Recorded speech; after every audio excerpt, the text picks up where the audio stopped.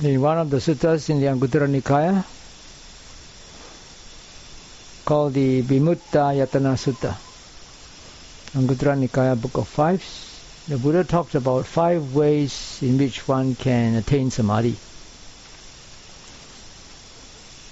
The first way is when one is listening to a Dhamma talk. When one is listening intently, giving 100% of your attention to the Dhamma talk to understand its meaning. At that time, one can also be free from the hindrances and one can attain samadhi. Secondly, when one is delivering Dhamma talk, at that time also one can attain samadhi. Thirdly, when one is reciting the Dhamma, you have memorized it and now you are reciting the Dhamma, that also can bring about samadhi. Fourthly, if one reflects or contemplates on the Dhamma that one had memorized, not really reciting but just mentally contemplating or reflecting or investigating the Dhamma that one had memorized, that could also lead to samadhi. And finally, if one attends to the samadhi nimitta, the cause for samadhi to arise during meditation, one can also attain samadhi. Last night when you were trying to memorize all these memory aids, you were actually trying to focus your mind, right? Your mind was not able to run off elsewhere. You were trying to memorize and trying to recite what you had remembered. You were actually trying to apply the 4 R's. The first R, the second R. There's the first 2 rather, not all the 4 R's. When you have mastered the first 2 R's, then the third R will come in when you are doing the practice. You have to recollect what you memorized and you have to remind yourself to put that into practice. It's really very important. And like I said, if you cannot remember how you're going to put into practice, you cannot. And I have to keep on reminding you again and again to accept, not to reject. Because despite my reminding you every day, people still reject. It doesn't sink into your mind. Accepting all things as the product of causes and conditions is actually one aspect of right view. As you all know, right view is the beginning of the Noble Eightfold Path. It heads the Noble Eightfold Path. If you don't get your view right, then even though you may put in a lot of effort, you are mindful, and you get samadhi, these are all wrong effort, wrong mindfulness, wrong samadhi.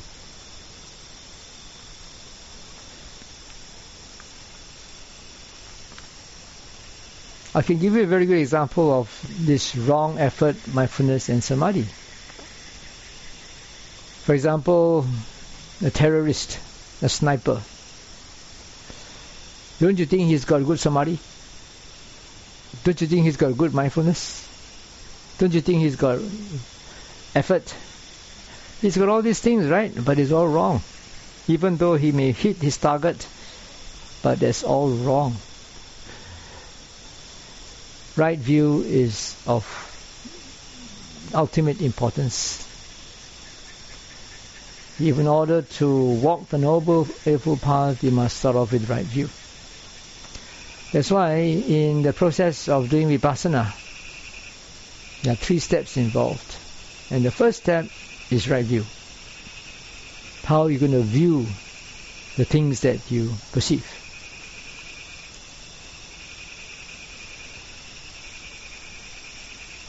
Talking about right view, if you look in the suttas, you will see that right view is defined differently in different suttas according to who is giving the talk and to whom the talk is being given. To summarize in a nutshell all these different aspects of right view that can be found in the suttas, basically it is simply right view in respect of cause and effect.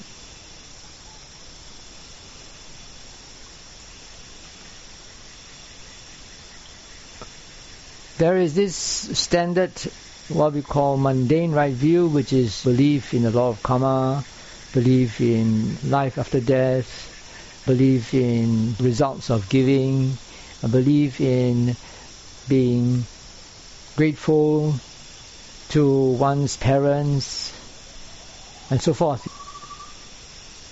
That's the mundane right view. There's also another part of mundane right view which is connected with the law of cause and effect. When we talk about cause and condition, it's actually equivalent to the law of cause and effect. It's just I use the word cause and condition in a special way. Cause to refer to present circumstances, and condition to refer to past conditioning. Other teachers might use these two words differently or synonymously, but I'm using it in a special way so that you can actually put that into practice in the course of your retreat. There is the law of cause and effect that is related to the physical world, and there is the law of cause and effect that is related to karma, and there is also the law of cause and effect related to mental and physical phenomena. These are the three. And then there's also the law of cause and effect related to the Four Noble Truths. This is really super mundane. Let's start with the first one, which is the law of cause and effect related to the physical world. This is very obvious. All the sciences, the pure sciences, are based on the physical laws of nature. The physical laws of nature also will depend on your environment, whether you are on planet Earth or within this solar system, or whether you are in another galaxy or another universe. They have different sets of physical laws. Even within our solar system, even within the planet Earth itself, we have, in terms of physics, we have Newtonian physics, and then we have quantum physics. Newtonian physics is concerned with massive bodies, and quantum physics is concerned with minute bodies, down to the subatomic particles, or even smaller than that. These two laws of nature, on the macro scale and on the micro scale, operate differently.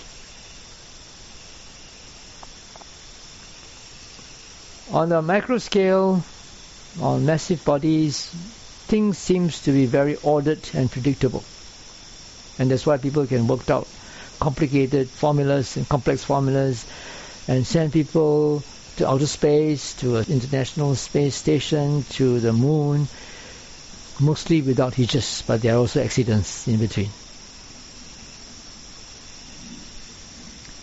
Nowadays we have nanotechnology. They are producing all those stuff which are based on this quantum physics.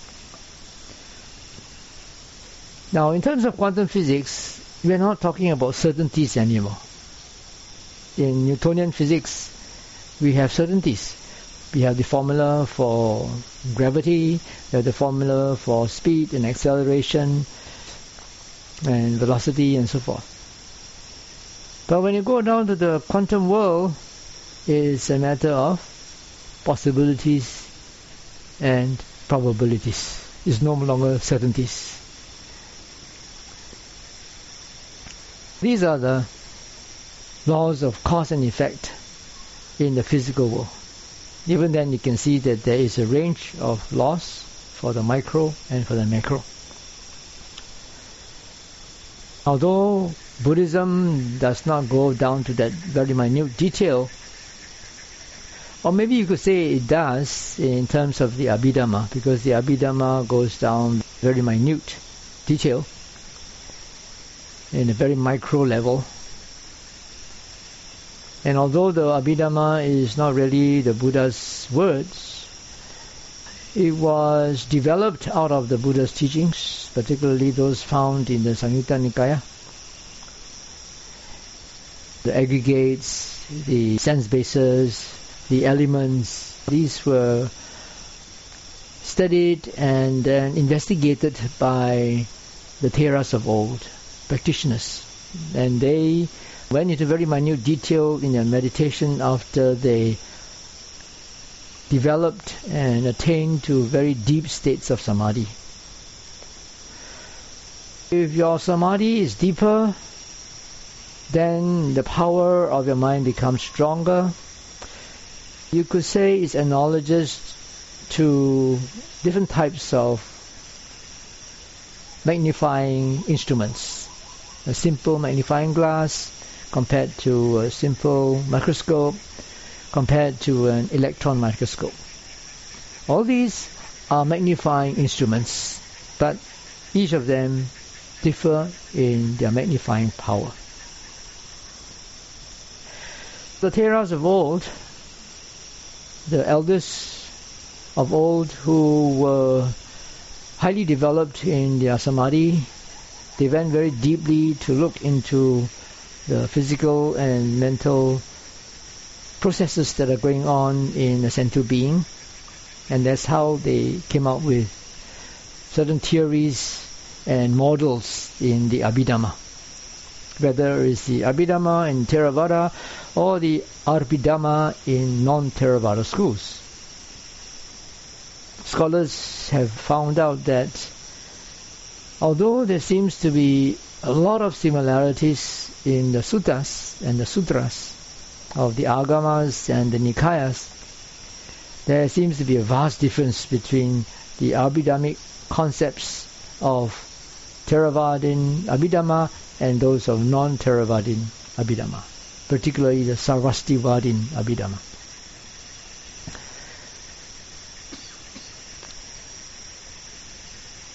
Well, this could also be due to subjective experience and subjective classification of one's personal experience.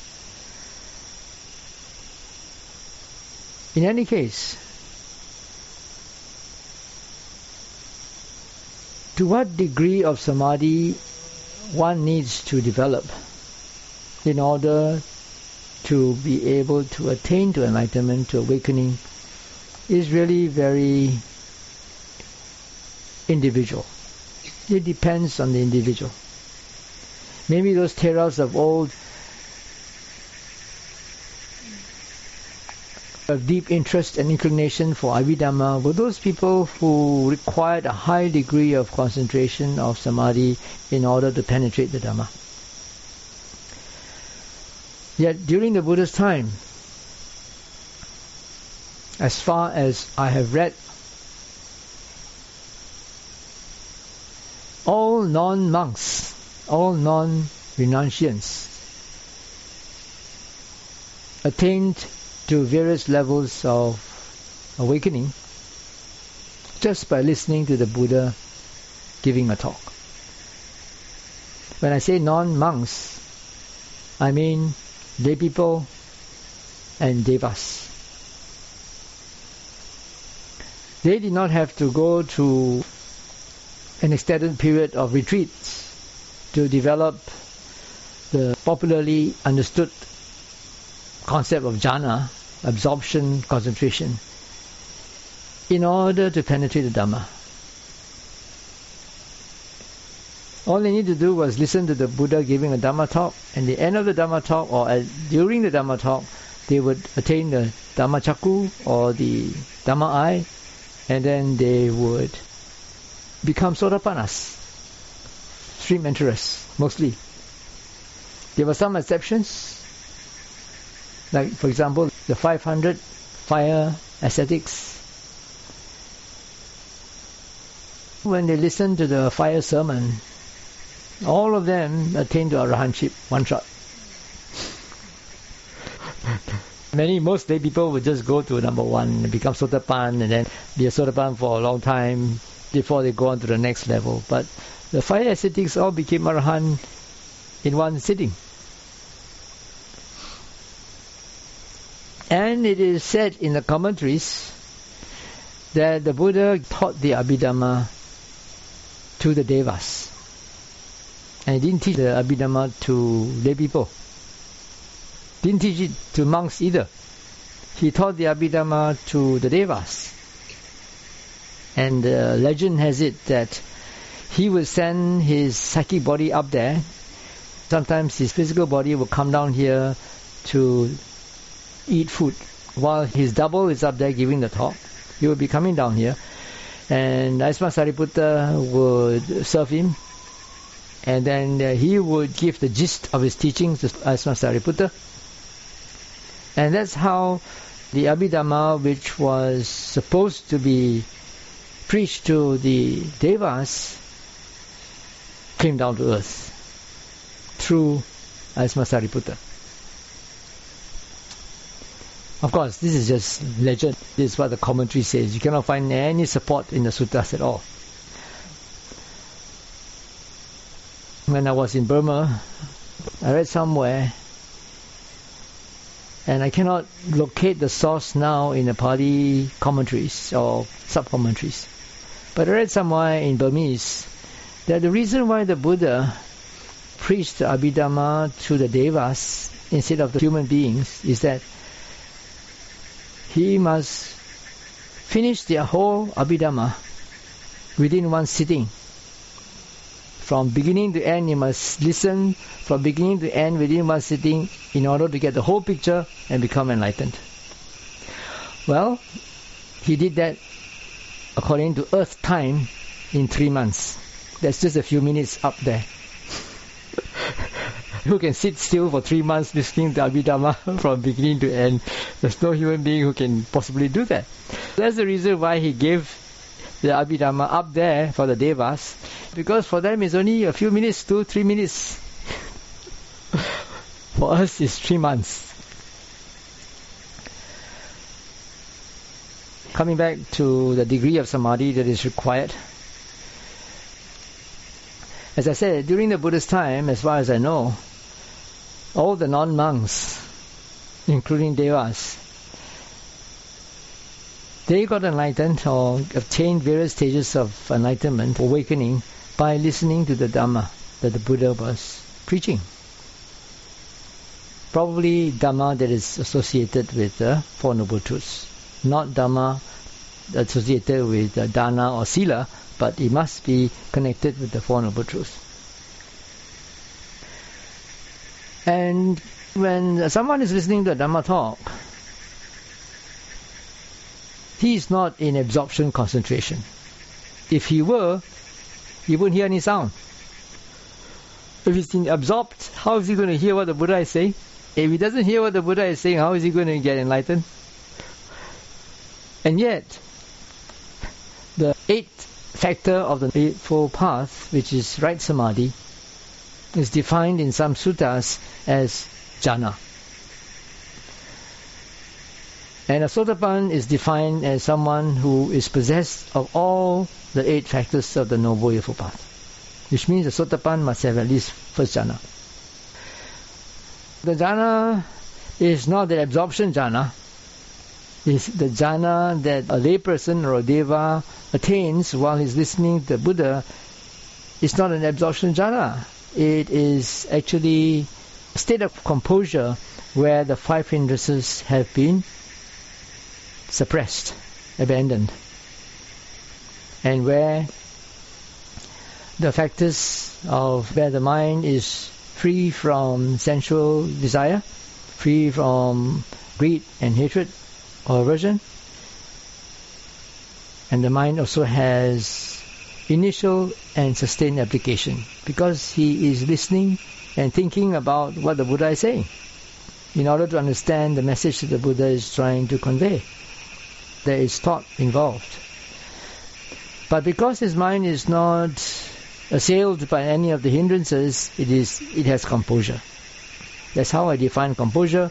Composure means being the ability to place your mind where you want to without being distracted by thoughts, feelings or perceptions, without being distracted by the hindrances.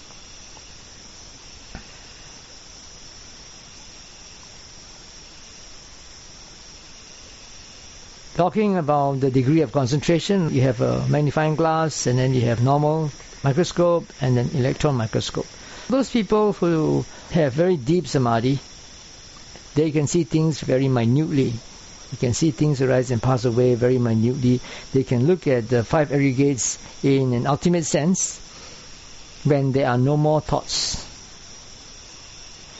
Nowadays, when yogis talk about watching the five aggregates, these are not really pure five aggregates. These are mixed with concepts and thoughts. But when you go to a thought-free state, there's no more thinking, no more conceptualizing. You just see the five aggregates in their ultimate form. Feeling is just feeling. Perception is just perception. Nowadays, when you talk about perception, we talk about memories, visions and images, this sort of perception. But when you get into the thought-free state, it doesn't come that way. There are no more verbal thinking. As I said, for non-monks during the Buddha's time, they got enlightened by listening to the Buddha. They are not in that very deep state of samadhi. They are not in a deep state of samadhi where they can just perceive the five aggregates without thought. They are still thought because they are listening to the Buddha, and the Buddha is using concepts to convey his message.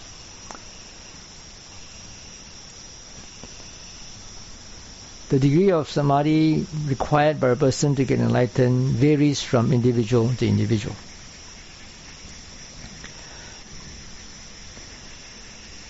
Coming back to right view, I talked about the physical law of cause and effect. And I talked about quantum physics and Newtonian physics as different aspects of the law of nature in the physical world. And there's also the moral law of cause and effect, which is got to do with ethics. If you do something wholesome, then you'll get pleasurable and pleasant results. If you think, speak, or do something which is motivated by unwholesomeness, then that will lead to unpleasant results. That is the moral law of cause and effect. But the thing is, in Buddhism, the Buddha did not very precisely say to what extent the unpleasantness is if you create a bad karma. And the Buddha also did not say exactly when the results will take place. Why? Because the Buddha defined karma as intention. And as you all know, if you watch your intentions throughout the whole day, there are trillions and trillions of intentions one after another. In your thoughts, in your speech, in your actions. And every intention is karma. Most of your actions here, whether it's mental, verbal or physical actions, they are motivated by desire. You want to do something, you want to get something, you want intellectual stimulation, you want sensual stimulation, you want to be free from suffering, you want to assuage your hunger, and so forth. These are all based on desire.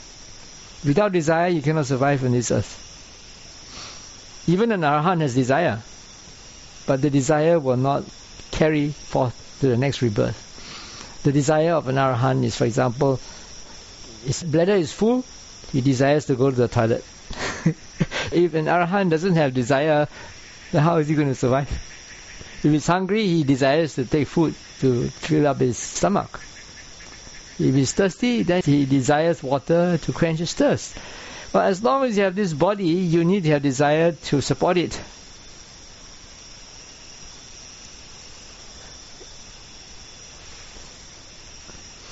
If you're talking about intention and karma, intention equals karma, then we create karma every single moment that there is intention. And there is such a huge, inconceivable amount of karma, good and bad, and light and grey. How can anyone compute? Even the best computers in this world will not be able to compute which karma will give fruit at which time. Therefore the Buddha said in Anguttara Nikaya, there are some things that are unthinkable. You should not think about it. And that is the result of karma. If you think about it, you'd either go crazy or half crazy. Because you can't, nobody can conceive of it. No computer can even work out your accounts.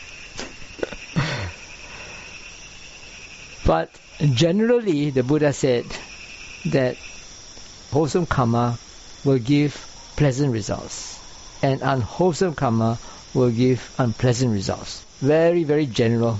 To what extent of pleasantness, to what extent of unpleasantness cannot be defined. Now, what is wholesome and what is unwholesome?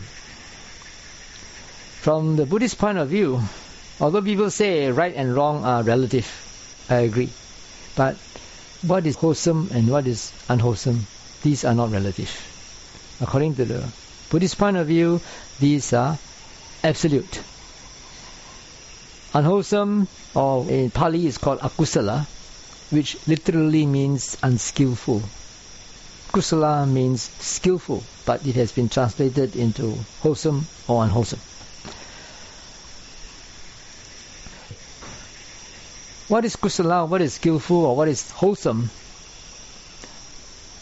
is any action, whether it's mental, verbal, or physical, that is motivated by non-greed, non-hatred, and non-delusion.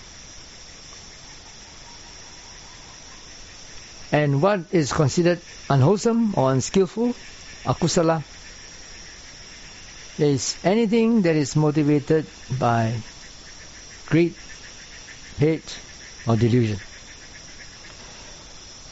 In Pali, that's called lobha, dosa, and moha. Now, the word greed may not really be a very appropriate translation for lobha, because in English, when we say greed, most people understand it to mean desiring more than what you deserve. But lobha means wanting something which you haven't got. It could be you haven't got something and you want it very badly, you keep on thinking of how to get hold of it. And then once you get hold of it, you hang on to it and don't want to let go. That is the nature of lobha. The nature of lobha is like a leech. If you are bitten by a leech and you try to pull out the leash, it's very, very difficult, because the leash will just hang on, and it's slippery, and you try to pull, you cannot. You must know a technique of how to get rid of the leash. The same with lobha. Lobha is very insidious. It will hang on to its object that it wants and won't let go. Even though you suffer, so you won't let go. You still want to attach. Somebody was just sharing with me, interview. There's one yogi, one female yogi whose boyfriend had decided that he didn't want her anymore. And she still cannot let go, even though she has been insulted in various ways, going to the house and the door is slammed at her, and the family members of the boyfriend also chase her out. But still, she cannot let go. She still want him. You see? That is lobha at work. And as you all know, the second noble truth is desire. The first noble truth is suffering. The second is the cause of suffering, which is craving or desire. Now, craving is another form of lobha. There's a wide range of lobha. As I said, the characteristic of lobha is that it attaches and it grasps. It's like sticky stuff. It gets on you and then you refuse to part. It can vary from a very, very subtle attachment to liking. You like a cup of coffee or prefer a cup of coffee to a cup of tea. I like the taste. That's really considered lobha. And then on the other hand, the other extreme is lust. You want something very, very badly. Desire in a very intense form.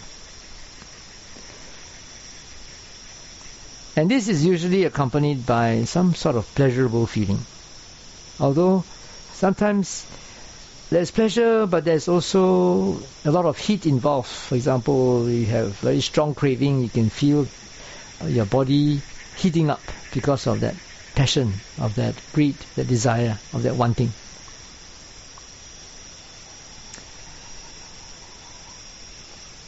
And then the other root of unwholesomeness is dosa, or anger, or hatred. Again, dosa has a range. It varies from a very subtle dislike to intense anger and rage. But dosa is very easy to spot because it is unpleasant. The moment you feel unpleasant, you can be sure it's dosa. But lobha is not always accompanied by pleasurable feelings. Sometimes it's pleasurable, sometimes it's neutral. It's kind of not easy to detect. Not as easy as dosa. And then finally, moha, or delusion. These are the three roots of unskillful actions or unwholesome actions, which are lobha, dosa and moha. I've already explained lobha. Lobha's quality or characteristic is to grasp, to stick on, refuse to let go. Cling. Dosa's quality is the opposite. Dosa is like wanting to reject, wanting to push away, wanting to hit at something. That is the quality of dosa. Moha or delusion is bong bong gong gong. Yeah, blah blah, I don't know what to do. That is the quality or the characteristic of moha. And when in your course of the meditation, sometimes when you're drowsy, that's when moha is at its peak. When you're drowsy, you cannot be aware of things. And even when you are mindful, it doesn't mean that you don't have moha or delusion. When you're mindful, you can still have delusion. How is delusion defined in a Buddhist sense? Everything in the Buddhist sense is defined in relation to the Four Noble Truths, in relation to liberation or the end of suffering. Delusion means you cannot see the true nature of reality. And what is the true nature of reality? The true reality in the sense of formations, constructions, fabrications. All phenomena that are the products of causes and conditions. Their nature is they are impermanent, they are unsatisfactory or suffering, and they are not self. That is their true nature. But when you're mindful, even though you're mindful, you can see how the comments arise in your mind, how the judgments arise in your mind. You can see the cause and the condition for this. But still there's moha because you still associate it with me, my thought, my feeling, my judgment. Moha is not easy, very, very difficult. Even though you have mindfulness also, there can still be moha. Because mindfulness, as I said, is amoral. It's neither good nor bad. It is an essential quality, mental state for all sentient beings. Mindfulness becomes right mindfulness only when it can lead you out of suffering. There is such a thing as wrong mindfulness that is found in the sutras. Wrong mindfulness is what leads you maybe to greater suffering. In the sutras, there's only There are probably three types. One is called right mindfulness, the other one is called wrong mindfulness, and one more is just called mindfulness. Neither right nor wrong, just mindfulness. That sort of mindfulness probably refers to the essential quality of the mind that all sentient beings need. Wrong mindfulness is referring to a spiritual practice that is supposed to lead to liberation but does not. And right mindfulness is mindfulness applied to a spiritual practice that leads to the end of suffering. You have spiritual mindfulness, which can be right or wrong, and then you have worldly mindfulness, which is neither right nor wrong. It is a worldly application.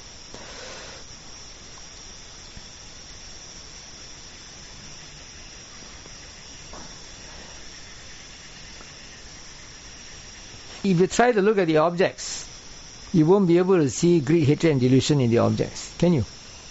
I mean, you can deduce by looking at somebody's behavior, but other inanimate objects you can't see.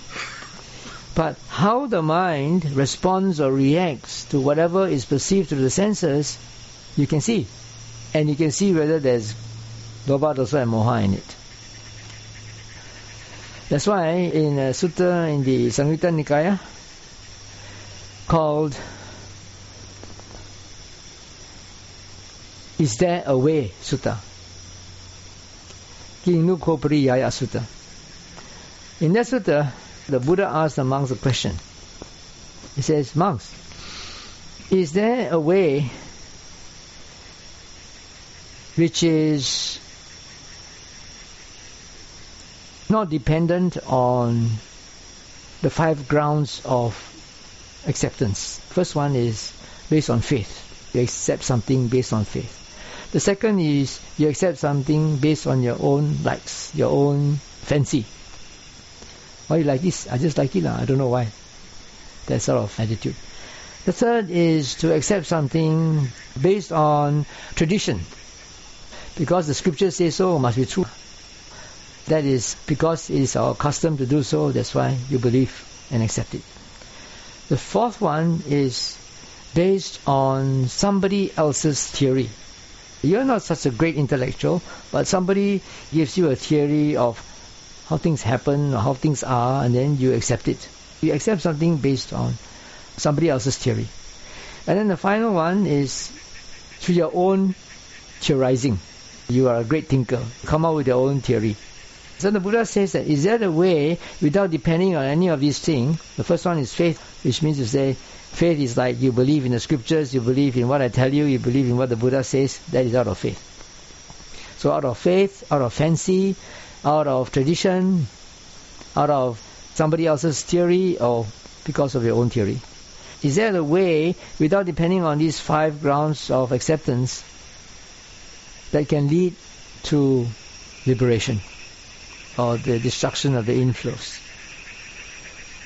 And then the monk said, Bhante, you are the Dhamma teacher, you tell us, we listen and we bear in mind.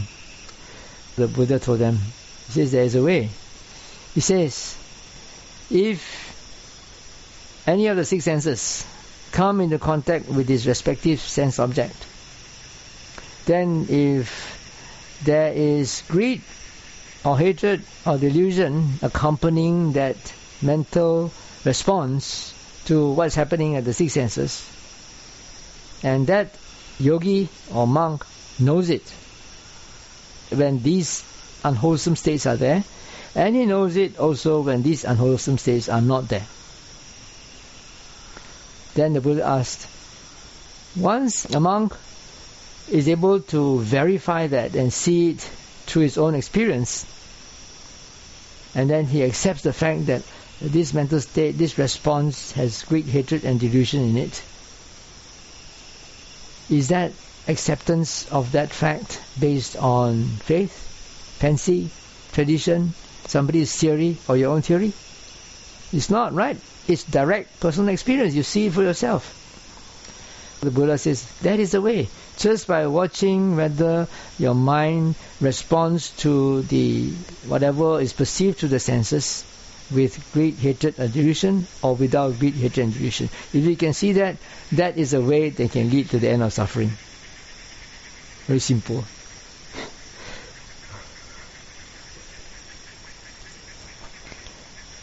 That's the way that you can practice, you can verify for yourself.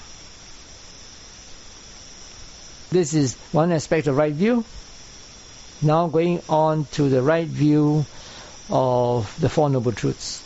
The law of cause and effect in regard to body and mind. Now you can see in the course of a practice, when I ask you to do open awareness and then look back at the subject instead of the objects, then you begin to see there's a law of cause and effect. You can see cause and conditioning. Because the eye came into contact with an object, or because the ear hears a sound, and then that triggers off a memory. And that memory also triggers off a whole train of thoughts, start to make a story out of it. You can see how the physical and mental processes connected with their body, they influence and affect one another. This is the law of cause and effect. The mind-body law of cause and effect. Then the final one is the law of cause and effect in relation to the Four Noble Truths. The Four Noble Truths is also cause and effect. Because first Noble Truth is there is suffering. The second Noble Truth is there is a cause of suffering. Cause of suffering is craving. The third Noble Truth is there can be a cessation of suffering.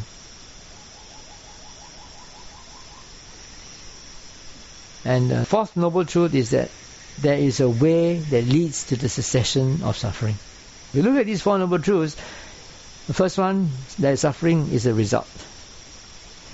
The second Noble Truth is a cause and effect. The first Noble Truth is an effect. The second Noble Truth is the cause.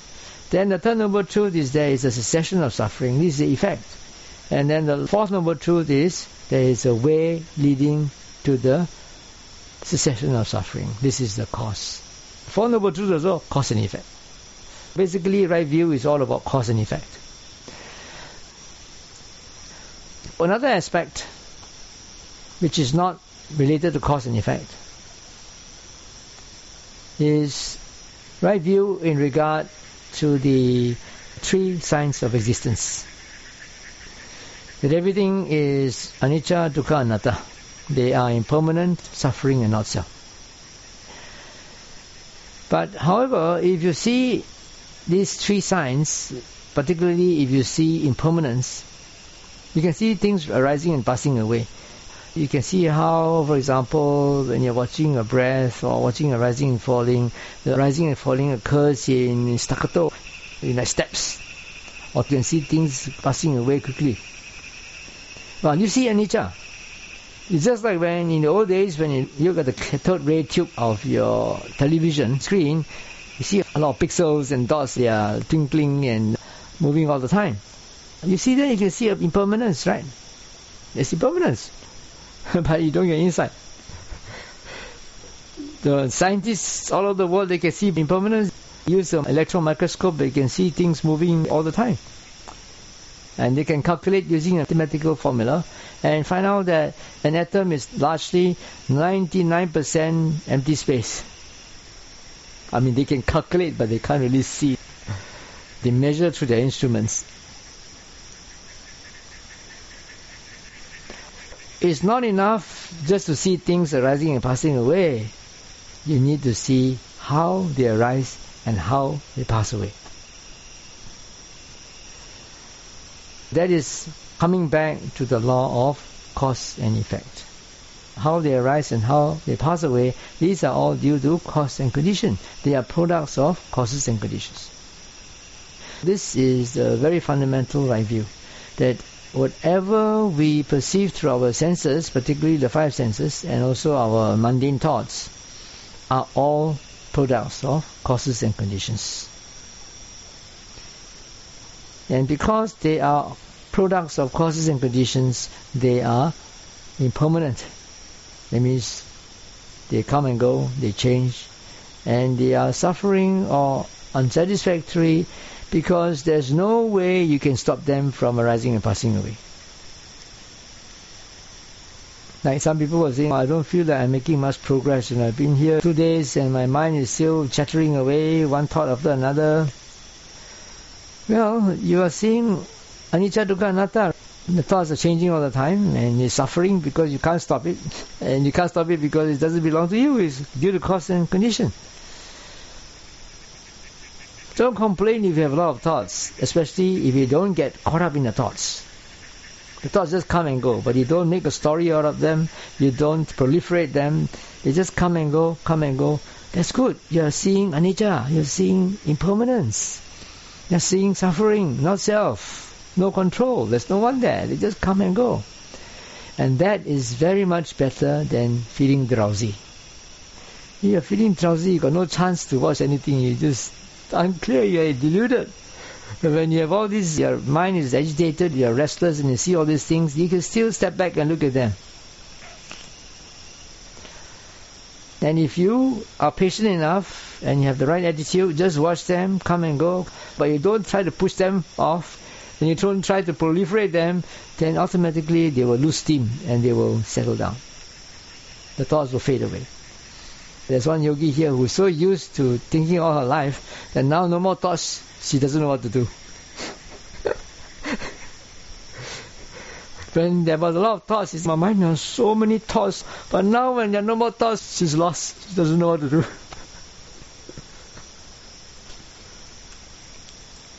That's why in Ada Anger, the first A is accept. Accept or attitude, whichever way. The attitude is to accept. Accept what? Accept everything that occurs in your field of awareness as products of cause and condition. If you have this right view, this right attitude, then you won't be bothered by those thoughts. Otherwise, if you have this wrong view that I come to a meditation center, I'm doing a meditation retreat, I've got such a short space of time, my mind might settle down within this time period. When I sit here, it shouldn't be drowsy, it should not have so many thoughts, then you're looking for trouble. You're not accepting, you're trying to be a control freak. And all of us busily involved in worldly affairs, you have been conditioned and trained to be control freaks. You have targets, you have deadlines to meet. You have to get things done according to the wishes of your superiors, your targets. When you come into meditation, you must put all this aside. It's a different world altogether. Here you are not in control. You are just an observer seeing how things are out of control and they arise due to cause and conditioning. This is the first principle. First right attitude is accept all things, don't reject, follow or ignore. If you reject, that's dosa. If you follow, that's lobha. If you ignore, that's moha. When you don't do any of these three, you are trying to cultivate alobha, adosa, amoha. Non-greed, non-hatred, non-delusion. That's why this other anchor will lead you to the path of liberation. But when you use other anchor for pure samatha practice, you can dispense with the third don't. You follow essentially the same thing. You accept that all things happen, products of causes and conditions. You won't get mad at yourself for not quieting down, because once you get mad at yourself for not quieting down, then you're agitated, you cannot get samadhi, whether it's doing samatha or vipassana.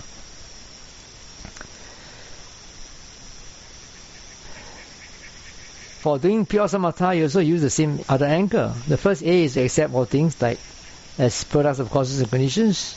The second one is don't reject, don't follow, but you ignore. That's why in samatha no wisdom, you just no lobha, no dosa only.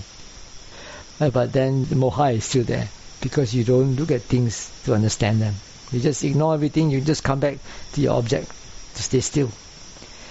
The next one is A. Instead of acknowledging them, in pure samatha practice, you don't acknowledge those objects. Any thoughts arise, just literally point and shoot, hit and run. Because you just want to get rid of the thoughts and then you come back to your object as soon as possible. you are not concerned at all about what the thought is about. You don't want to know what thought it is. It's just a distraction. Whatever it is, get lost. I want to come back to my object. You still use the other anchor. The first one is accept. The second one is don't reject, don't follow. And the next A is, instead of acknowledge, you abandon. You abandon by ignoring. And then anchor. You don't anchor to the five senses, you anchor to your single object. However, if you are doing open awareness, you can anchor to the five senses. If you use this samatha, other anchor, for doing open awareness, you can still get composed without wisdom. Because, as I said, it's based on a 5-6-1 feature. If the mind is focused on one single thing, then you won't run off and think of other things. So mind becomes very composed. Same, when you're doing open awareness, if you don't investigate, you are just contented with anchoring your mind to the five senses and not allowing it to drift off to think and to ruminate, then you can also get composure. It becomes very nice and peaceful, thought-free. If you don't start to investigate, then you get stuck there. Nice and peaceful, but no wisdom. But if you start to acknowledge right from the beginning, even though you don't try to incline your mind to understand cause and condition yet, from the very beginning, you don't reject, don't follow, don't ignore, but acknowledge and then anchor yourself to the five senses, you are laying the path for vipassana to come in easily, to transit to vipassana. This is very important, right view. Today I talked about right view being very important. It's the first factor in the Noble Eightfold Path, and I talked about various types of right view, and ending with right view in the other anchor formula. I hope you can remember what I said tonight. You want some nursery rhymes?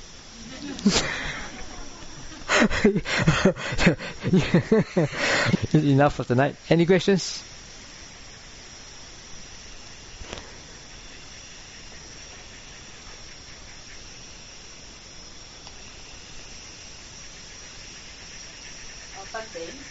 Now, I'm not very fully committed on this journey yet because I don't think I have clarity in terms of the right view.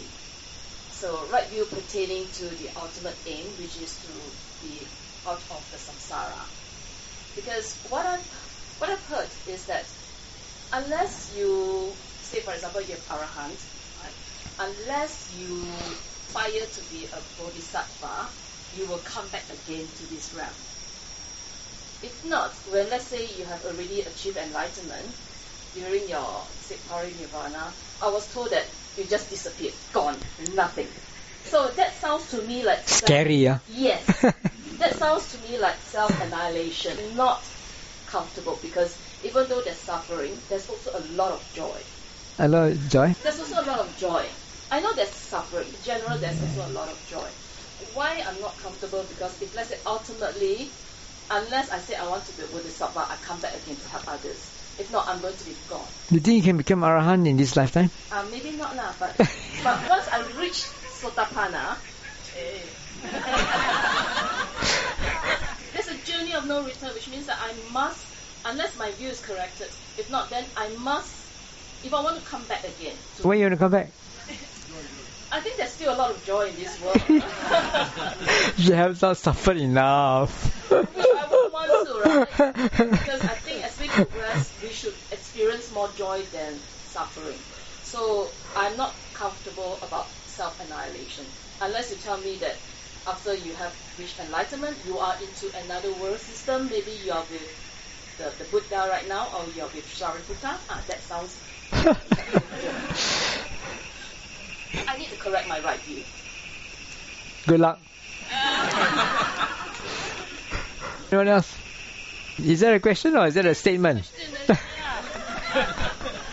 it is a question. Whether are we going to go? Give you a simile. It's like a blind man, a person who is born blind by birth, would never be able to conceive of what a person who has normal eyesight can see. Even if a person who has normal eyesight tries to explain to him what beauty of the sunset or whatever, you think he can understand? Same lah. Just for I feel comfortable, is that because I heard it from somebody in the monastic.